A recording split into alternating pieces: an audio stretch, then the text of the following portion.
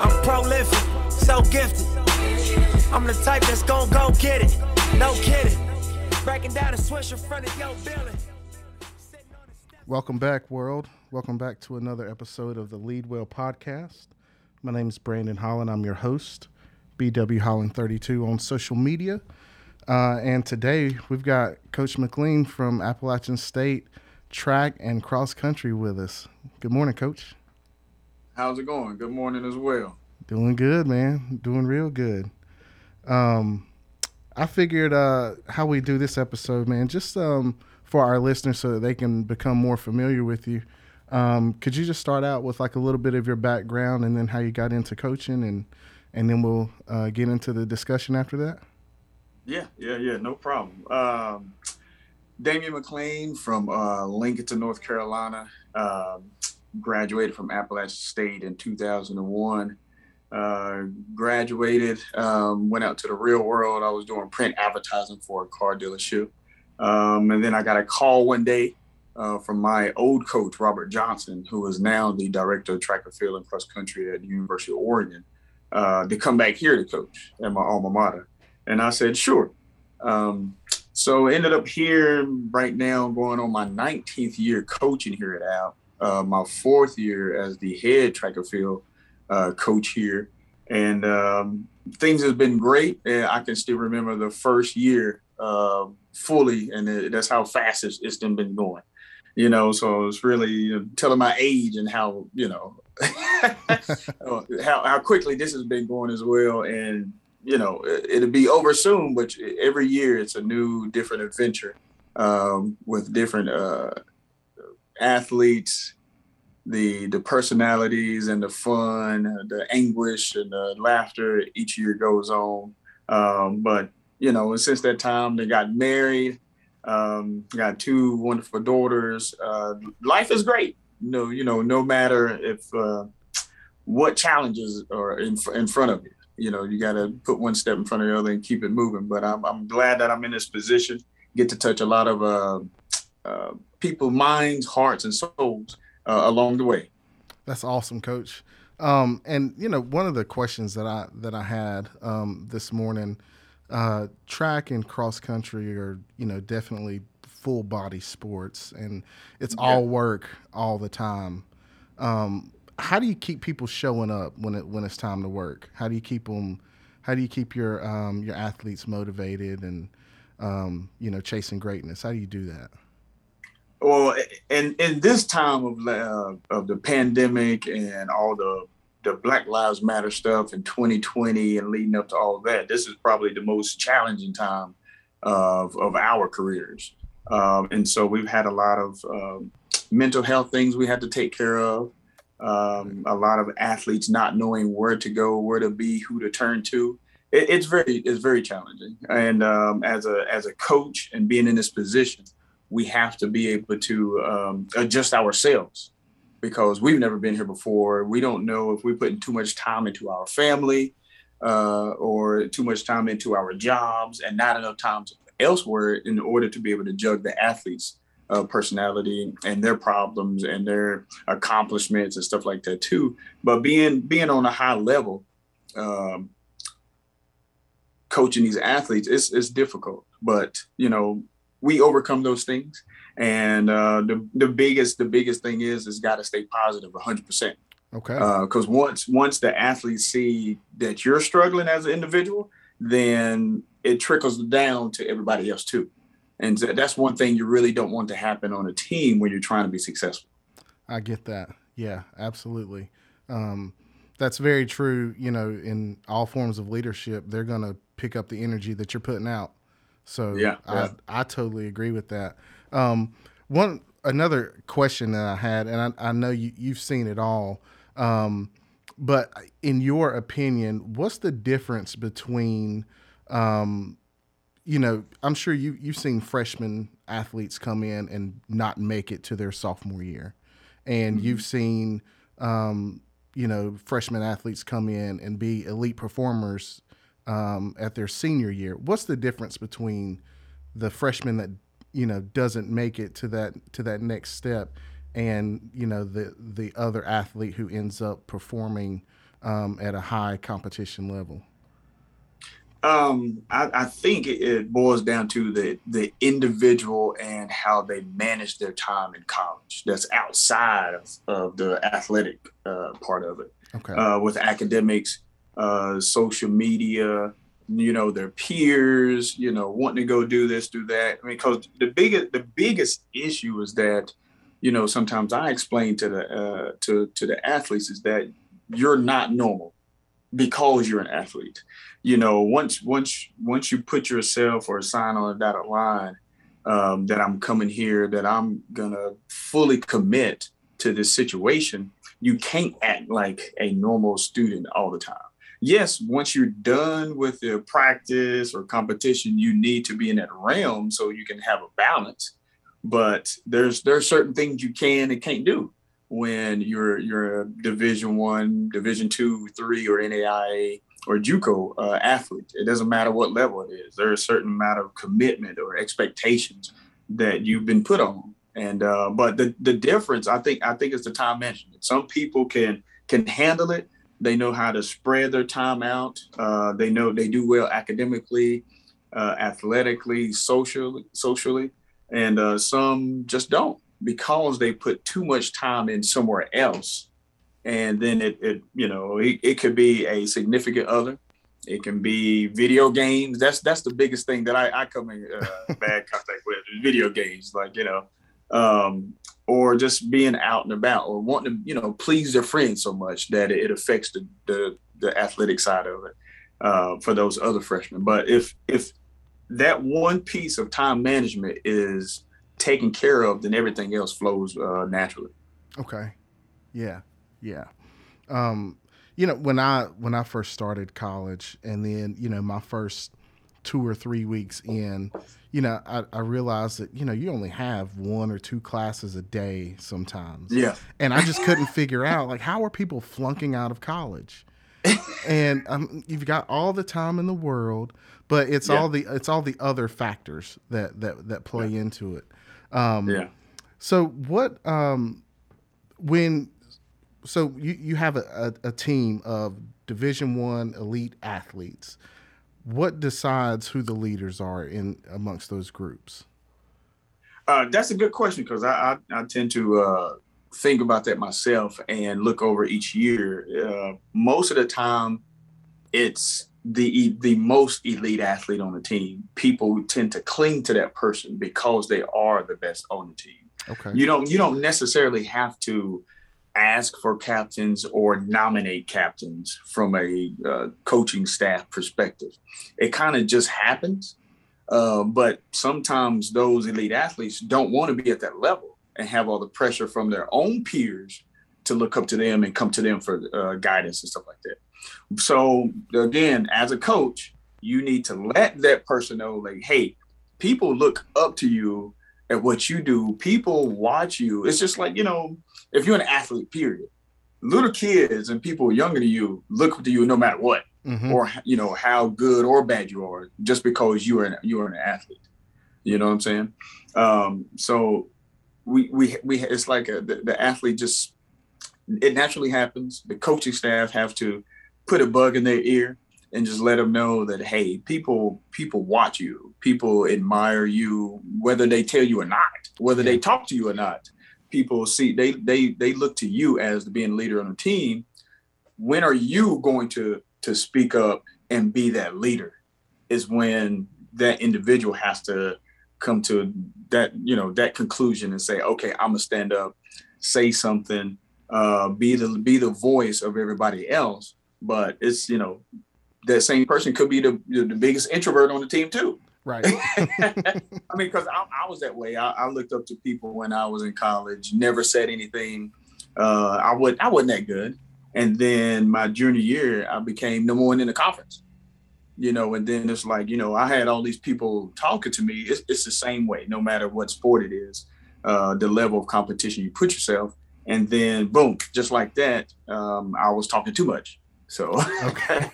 And then everybody start clinging to the leaders, clinging to the people who are good on the team, come for advice. It's almost to the thing. If I see somebody who is great, who's a leader, let me touch you real fast so I can be get some of that energy from you, whether knowing you can't, but that's how people cling to those type of individuals.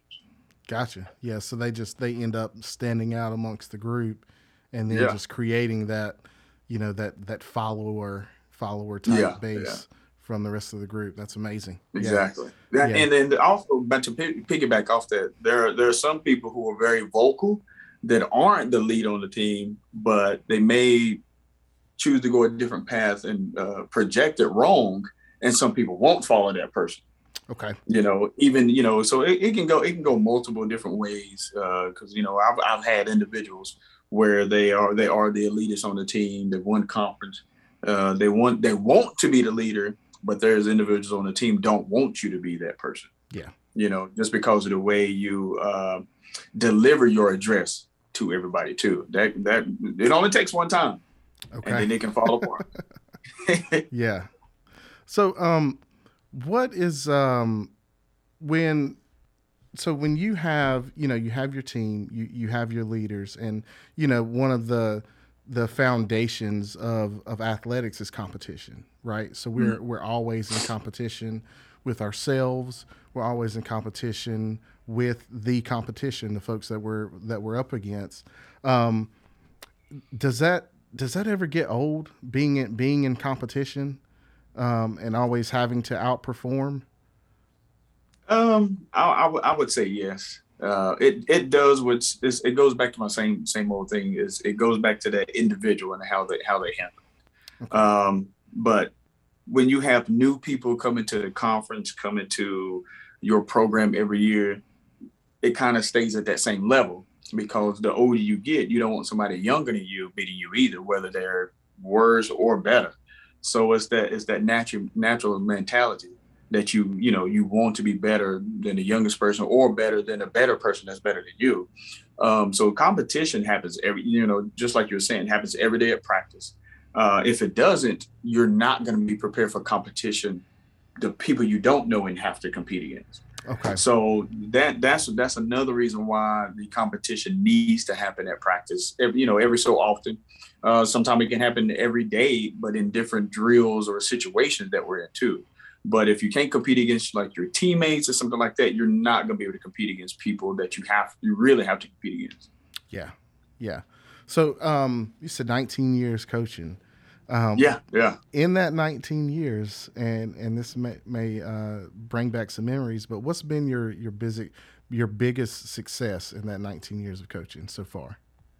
Oh man, the biggest success. Oh wow. I think there's one instance, I think, from an individual that I used to coach, and it was only really 2 or 3 schools recruiting that person. And then in 4 years they graduated. It was a really difficult competition. It was the Southern Conference Championships here in Boone. And in my mind, I said, I need to go say something to this person, because this is their last time jumping for App State. Okay. It's their last time competing in Boone as well. And you're about to graduate, and this is your last opportunity. This is your last jump. And it was at this point in time of the conference where they had delayed something they weren't supposed to in the finals, and all the events were done except the 4x4. And this person set a personal best and broke the conference record by over a foot on that last jump.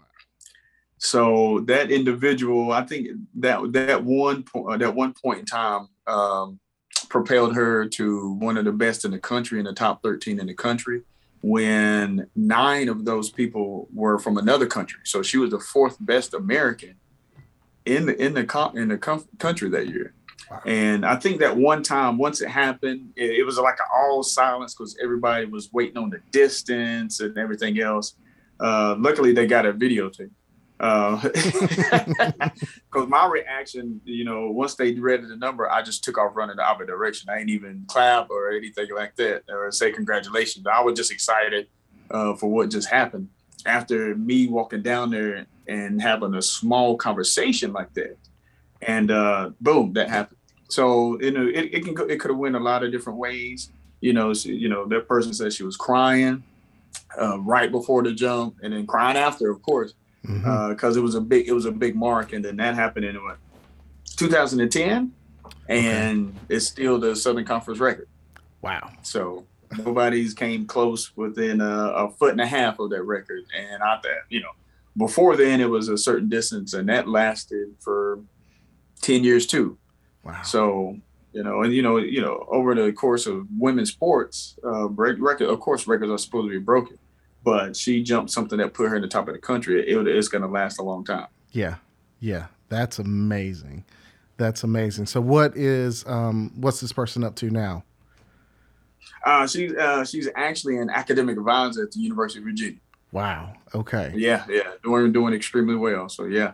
Wow. So, man, you've definitely created a legacy of, folks that continue to perform well once they get out of school. That's amazing.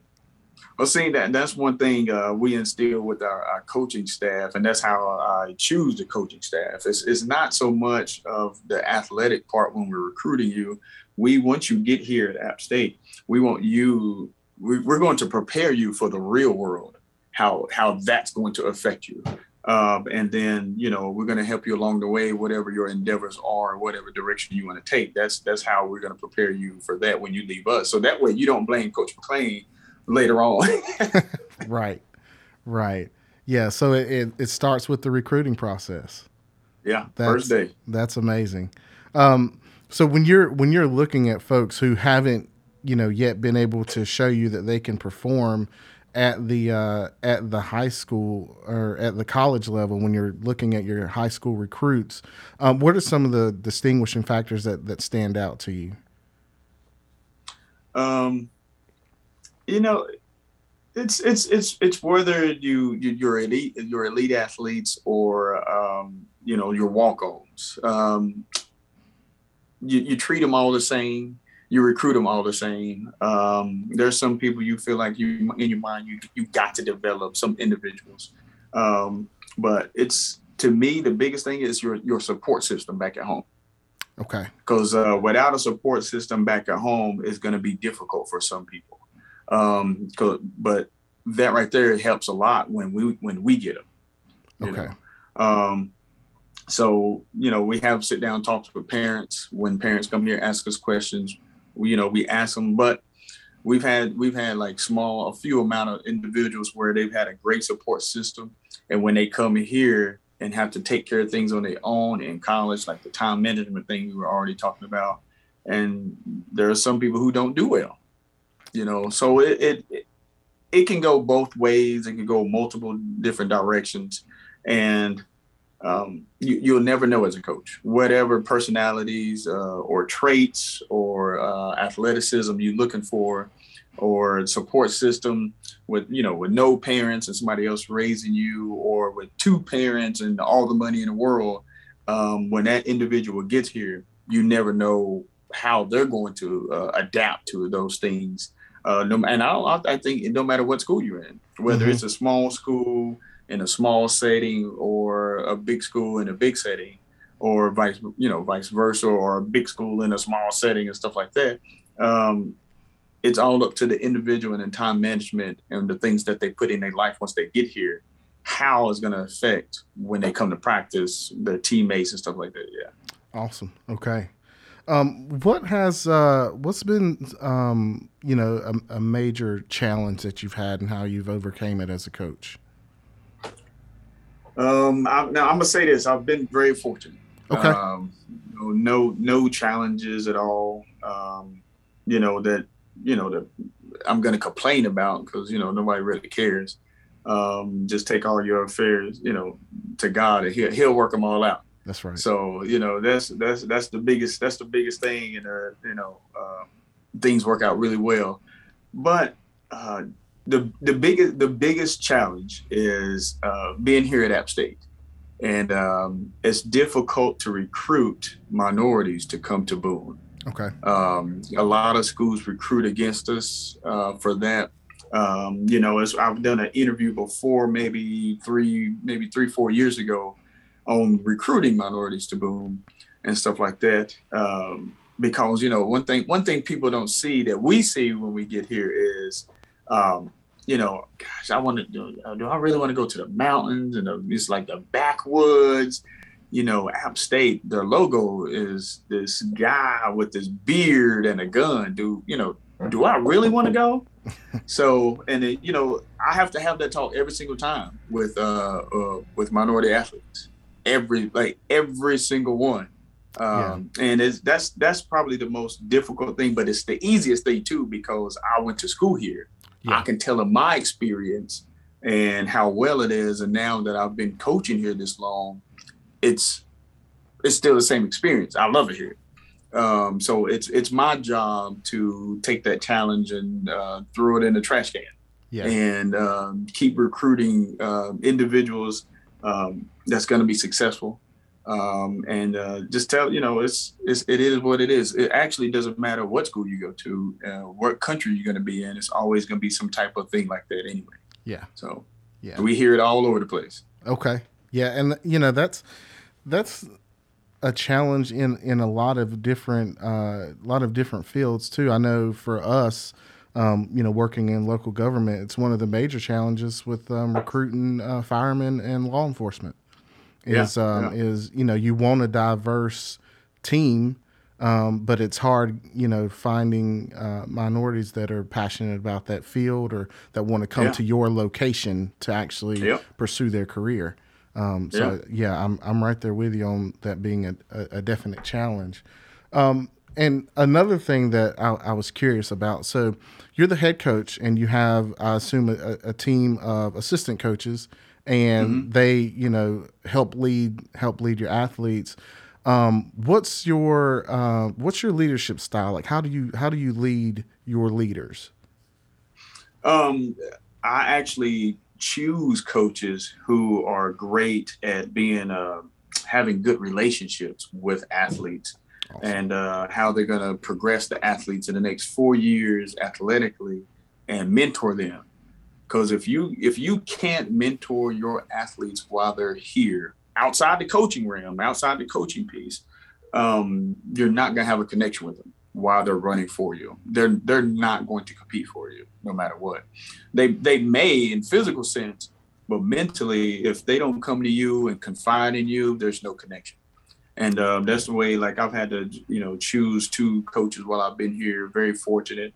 And I got them here, and the athletes understand where they're coming from because they came from experience. They're a figure that they can see themselves being, or a mother or father figure or something like that. Because we're taking the place of the parents once they come here, and that's a piece I tell parents too. Like, cause I always ask parents, what do you want from me? And how to be in your child's life once they're here, outside of being a coach, because that's my job. Right. What other things are you looking for? And the coaches are doing really well. I love it. The camaraderie on the team is getting better, and that's the piece that we want. Awesome. Yeah. One more question before we go. You're still working out and everything, right? Man, that's probably the wrong question to ask me. Well, I wanted to follow it up with, do any of your athletes ever challenge you? Yes. So how about this? I'll start with the first question and then go to the. So I haven't worked out in like 7 years. Okay. So like I actually, like, my regimen is watch what I eat. There you go. And then it's all in portion style. I never go for a second helping or nothing like that. So I'm able to stay off some pounds. But during the pandemic, it was hard. That was difficult. And I still didn't do anything. So I'm like, I'm getting to that point where I'm lazy. I don't want to do push-ups during every commercial or abs during each commercial. But I think about it all the time. So I think the thinking part is helping me work out. Maybe I don't know. But I play golf. Okay. once or twice a week. I try to walk when I play golf. So, that way I get in a lot of steps. At practice, most of the time I get in about 32,000 steps walking around. So that right there helps a lot. Yeah. Of not working out. When I get older, I'm gonna have to start lifting again. So that way I won't have to use a walker or a cane, keep my muscles strong and stuff like that. But the challenge piece to your question, I've had athletes challenge me all the way up to maybe just short amount of years ago. And I competed at ETSU and against one of my athletes, and I beat him. And I give him the haven't, business. I was like, hey, I'm gonna compete at this meet, and he was like, Coach, he'll never beat me. And this guy was a 24-foot jumper, and then I think I was maybe, I'm not gonna tell my age, but I was in my 30s. Mm-hmm. So and haven't worked out in a while, and I ended up getting third off of 2 jumps. Wow. Yeah. And competing against collegiate athletes, and me competing and knowing what I need to do, and that progress going into the meet and the competition, he's never seen that before. Mm-hmm. And so he fouled all 3 jumps, and he's never done it before because he was trying to press too hard instead of focusing on his technique, the things that he needs to work on. He was too busy worried about me. And so that's another piece where we have to what we have to do as coaches is try to tell the athletes how to imagine yourself competing on a high level every single time. Yeah. You don't have to go watch the athlete jump before you, because if you do, you're not paying attention to the small things that you need to fix to make yourself better. It's almost like real life. Mm-hmm. We're over here, especially with social media. We didn't have that when I was in college. Right. Or growing up. But now people watch other people so much, they want that in their life. You know what I'm saying? Mm-hmm. And so it's like, if you focus on the little things that's in front of you and that what you can control, you'll be fine. But it's the old saying, a lot of people used to say, keeping up with the Joneses. There's no need for it. Yeah. There's no need for it. God put us on different levels on this world and in this life for us to live our life and to be happy. So if you can't be happy with yourself doing your little small things, it's not going to work out for you. And that was the result for him. It didn't work out for him. I love it, man. I love it. I was sure that there was a point where you had to show somebody you still got it. Yeah. It's and it's so funny because me when I became good, because I wasn't good, when I became decent enough to whoop some tail, I had a different. I had the Mamba mentality like Kobe Bryant, because when I competed, I never talked to anybody. Like not even my competition, and for my athlete, every time he jumped, I coached him. That's I'm doing because I'm here for my job first, not for myself. But when it's time for me to jump, I never spoke to him. Yeah. And he didn't know how to handle that. So, and then this is like, man, coach ain't even talking to me. Like, no, we're not best friends. This competition. So, those things like that help me out. I watched a lot of people jump before, Ralph Boston, Savante Stringfellow, Dwight Howard when I was, in college. Those guys were jumping like 28 feet, broke the collegiate record and stuff like that. So, and I watched them and how they competed, and I brought that to the level where I was, and people didn't know how to handle it. So, yeah. Yeah. I think, when it comes to leadership, I think that, the greatest take the best parts of others and apply that. Yeah. Yeah. Well, Coach, man, anything else for our listeners before we go? How can they keep up with the track team and the cross country team? Oh man, thank you guys for listening. If you guys want to keep up with App State Track and Field, definitely go to the appstatesports.com website. We have a Twitter account. We have an Instagram account. I have my personal account, but that's the key word, personal. So I don't put track and field stuff on my personal account. That's what I'm saying? I don't get paid to do that. But no, I normally put stories up about the track team on my Instagram and stuff like that. Twitter is always there, but it's I started a Twitter page years ago, and it's grown exponentially. I'm really excited, really happy. And if you guys want to follow, reach out to me, email me, anything, and just let me know. It's always with collegiate sports. It's how the leader or the man or woman of the program, and how they project their team and how they want to be introduced to everybody else. So if you're doing good things that happen on its own. Yeah, absolutely. Awesome. To our listeners, thank you for tuning in once again. And again, there's no fee. We don't run ads on this podcast. We don't plan on doing that, but we do ask that you pay the fee. And that fee is, if you've got something of value from this episode, just please share it with somebody else. And once again, thanks for listening to the Lead Well podcast.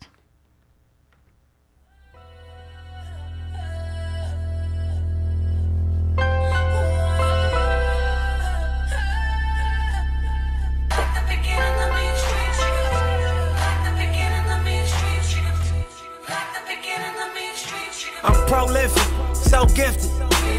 I'm the type that's gon' go get it. No kidding. Breaking down a switch in front of your building.